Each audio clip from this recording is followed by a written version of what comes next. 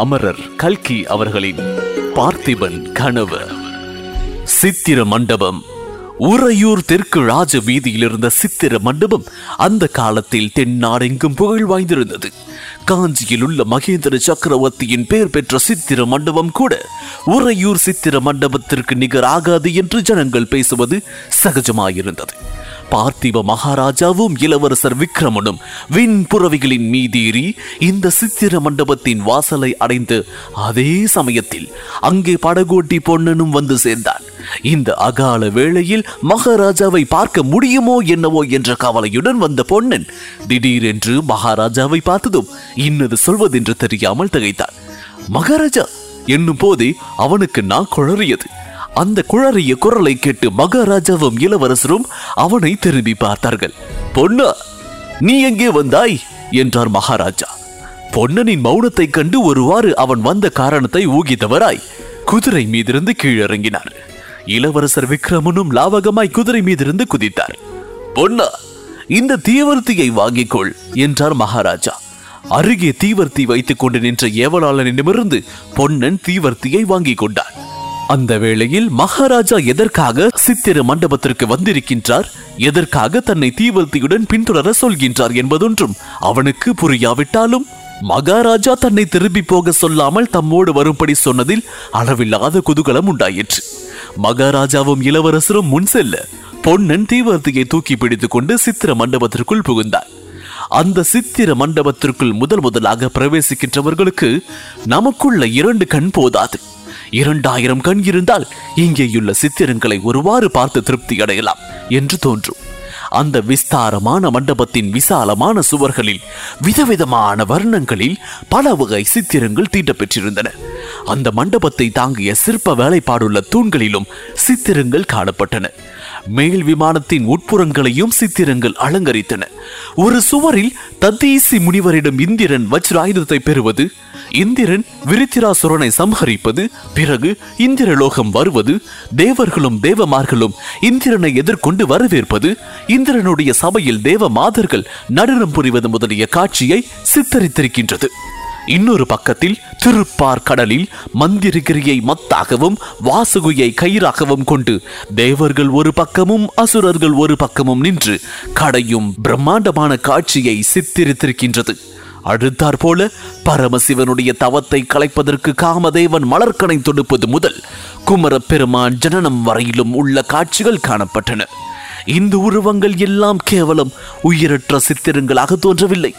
கால், கை, முகம் இவற்றின் சரியான அளவு எடுத்து சாமுத்திரிகா லட்சணத்திற்கு இணங்க எழுதப்பட்டிருக்கவும் இல்லை.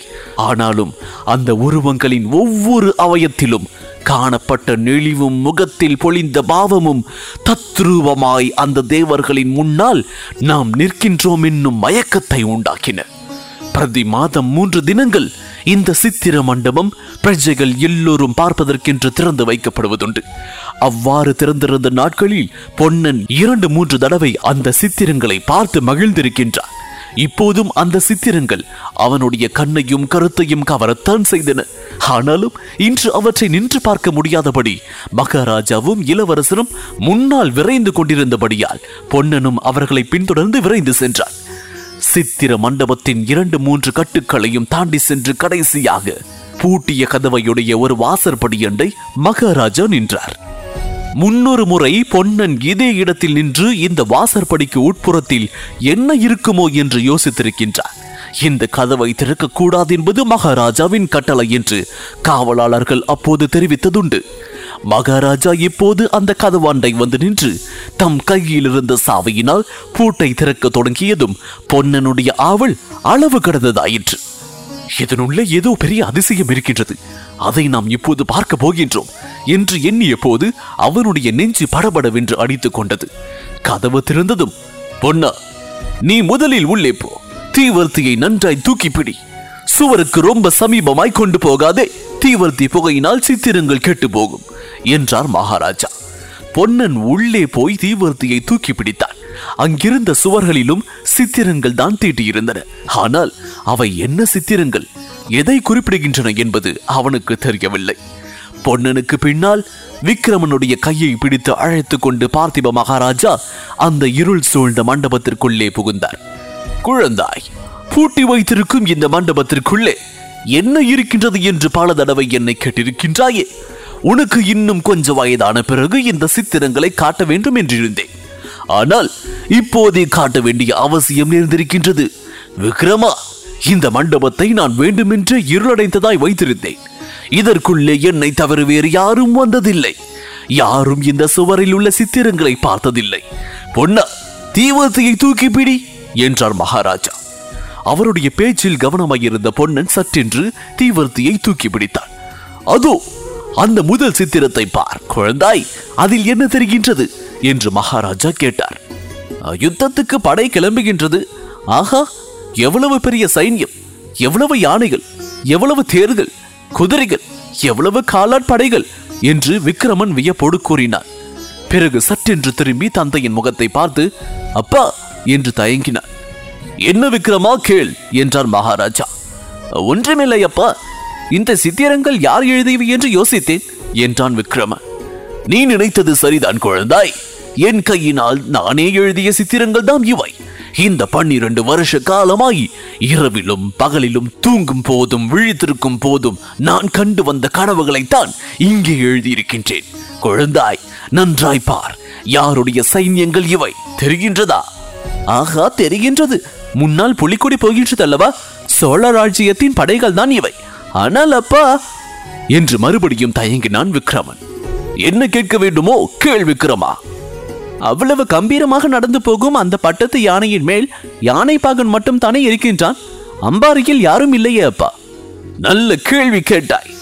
வேண்டுமென்றுதான் அப்படி யானையின் மேல் யாரும் இல்லாமல் விட்டிருக்கின்றேன். இந்த சோழ வம்சத்திலே எந்த தீரன் இம்மாதிரி பெரிய சைன்யத்தை திரட்டி கொண்டு திக் விஜயம் செய்வதற்காக கிளம்பி போகின்றானோ அவனுடைய உருவத்தை அந்த யானையின் மேல் எழுத வேண்டும் குழந்தாய். தற்சமயம் இந்த சோழ ராஜ்யம் ஒரு கையகலம் உள்ள சிற்றரசாக இருக்கின்றது. வடக்கே பல்லவர்களும் தெற்கே பாண்டியர்களும் மேற்கே சேரர்களும் இந்த சோழ நாட்டை நெருங்கி சிறைப்பிடித்திருக்கின்றார்கள்.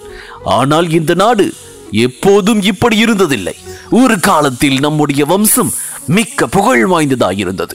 விக்ரமா, உன்னுடைய மூதாதைகளிலே கரிகால், வளவன், நெடுமுடி, கிள்ளி முதலிய மாவீரர்கள் இருந்திருக்கின்றார்கள். சோழர் என்ற பெயரை கேட்டதும் மாற்றரசர்கள் நடுங்கும்படியாக அவர்கள் வீர செயல்கள் புரிந்திருக்கின்றார்கள். அப்போது பல்லவர் என்ற பெயரே இந்த தென்னாட்டில் இருந்ததில்லை. சோழ சாம்ராஜ்யம் வடக்கே வெகு தூரம் பரவி இருந்தது. அந்நாளில் பாண்டியர்களும் சேரர்களும் சோழ மன்னர்களுக்கு திரை செலுத்தி கொண்டிருந்தார்கள். கடல்களுக்கு அப்பால் எத்தனையோ தூரத்தில் உள்ள அரசர்கள் எல்லாம் சோழ சக்கரவர்த்திகளுக்கு காணிக்கைகளோடு தூதர்களை அனுப்பி வந்தார்கள். இப்போது கடல் மல்லை துறைமுகம் பிரசித்தி பெற்றிருப்பது போல அந்த நாளில் காவேரி பட்டினம் பெரிய துறைமுகமாயிருந்தது. காவேரி பட்டினத்திலிருந்து பெரிய கப்பல்கள் கிளம்பி தூர தூர தேசங்களுக்கெல்லாம் சென்று பொன்னும் மணியும் கொண்டு வந்து சோழ மன்னர்களின் பொக்கிஷத்தை நிரப்பி வந்தன. குழந்தாய், மறுபடியும் இந்த சோழ நாடு அம்மாதிரி மகோன்னத நிலை அடைய வேண்டும் என்பது என் உள்ளத்தில் பொங்கும் ஆசை. நான் இரவிலும் பகலிலும் காணும் கனவு. அதோ அந்த சித்திரத்தை பார். இவ்விதம் மகாராஜா ஆவேசம் கொண்டவர் போல் பேசிக்கொண்டு மேலும் மேலும் சித்திரங்களை காட்டிக்கொண்டே போனார். அடுத்த சித்திரத்தில் சோழ சைன்யம் ஒரு பெரிய நதியை கடக்கும் காட்சி காணப்பட்டது. பிறகு அப்படைகள் பெரியதொரு மலையில் ஏறி சென்றன. அப்பால் ஒரு பெரிய யுத்த காட்சி காணப்பட்டது. அதிலே சோழர் சைன்யம் வெற்றியடைந்த பிறகு மாற்றரசர்கள் காணிக்கைகளோடு வந்து சரணாகதி செய்கின்றார்கள். இம்மாதிரி பல நதிகளை தாண்டியும் பல மலைகளை கடந்தும் பல மன்னர்களை வென்றும் கடைசியில் சோழ சைன்யம் இமயமலையை அடைகின்றது. பர்வத ராஜாவான இமயத்தின் உச்சியில் சோழர்களின் புலிக்கொடி நாட்டப்படுகின்றது. இதற்கு பிறகு சோழ நாட்டின் தலைநகருக்கு சைன்யம் திரும்பி வருவதும் நகர மாந்தர் அந்த வீர படையை எதிர்கொண்டு அழைப்பதுமான கோலாகல காட்சிகள். இன்னொரு பக்கத்தில் புலிக்கொடி பறக்கும் பெரிய பெரிய கப்பல்கள் துறைமுகங்களில் இருந்து கிளம்பும் காட்சியை அற்புதமாக சித்தரித்திருந்தது. அந்த கப்பல்கள் தூர தூர தேசங்களுக்கு போய் சேர்கின்றன. அந்தந்த தேசங்களின் மன்னர்கள் பரிவாரங்களோடு எதிர்கொண்டு வந்து சோழ நாட்டின் தூதர்களை உபசரிக்கின்றார்கள். கடல் சூழ்ந்த அந்நாடுகளில் சோழர்களின் புலிக்கொடி கம்பீரமாய் பறக்கின்றது. புலிக்கொடி பறக்கும் தேசங்களில் எல்லாம் பெரிய பெரிய கோயில்களும் கோபுரங்களும் வானை அளாவி எழுகின்றன. இத்தகைய அற்புதமான சித்திரங்களே அந்த மண்டபம் முழுவதும் நிறைந்திருந்தன. இதன் தொடர்ச்சியை விக்ரமன் சபதம் இதில் தொடர்ந்து கேட்கலாம். இதுவரை அமரர் கல்கி அவர்களின் பார்த்திபன் கனவு கேட்டீர்கள். உங்களுக்காக வழங்கிய நான் DJ முருகா. இந்த பாட்காஸ்ட் பற்றிய உங்களுடைய கருத்துக்கள் மற்றும் விமர்சனங்களை என்னோடு பகிர்ந்து கொள்ளுங்க. Facebookல் ஃபைண்ட் செய்ய murugan.radio மற்றும் Instagramல் ஃபைண்ட் செய்ய murugan.dj. எங்களுடைய சவுத் ரேடியோஸ் குழுமத்திற்கு 5 நட்சத்திர மதிப்பெண்களையும் மற்றும் உங்களுடைய அன்பான ஆதரவையும் வழங்கிடு சவுத் ரேடியோ செயலியின் ஹோம் பேஜ் பகுதியில் உள்ள அனௌன்ஸ்மெண்ட் பிரிவிற்கு செல்லுங்கள். மீண்டும் மற்றொரு பாட்காஸ்டில் சந்திப்போம். உங்களின் அன்பான ஆதரவிற்கு நன்றி.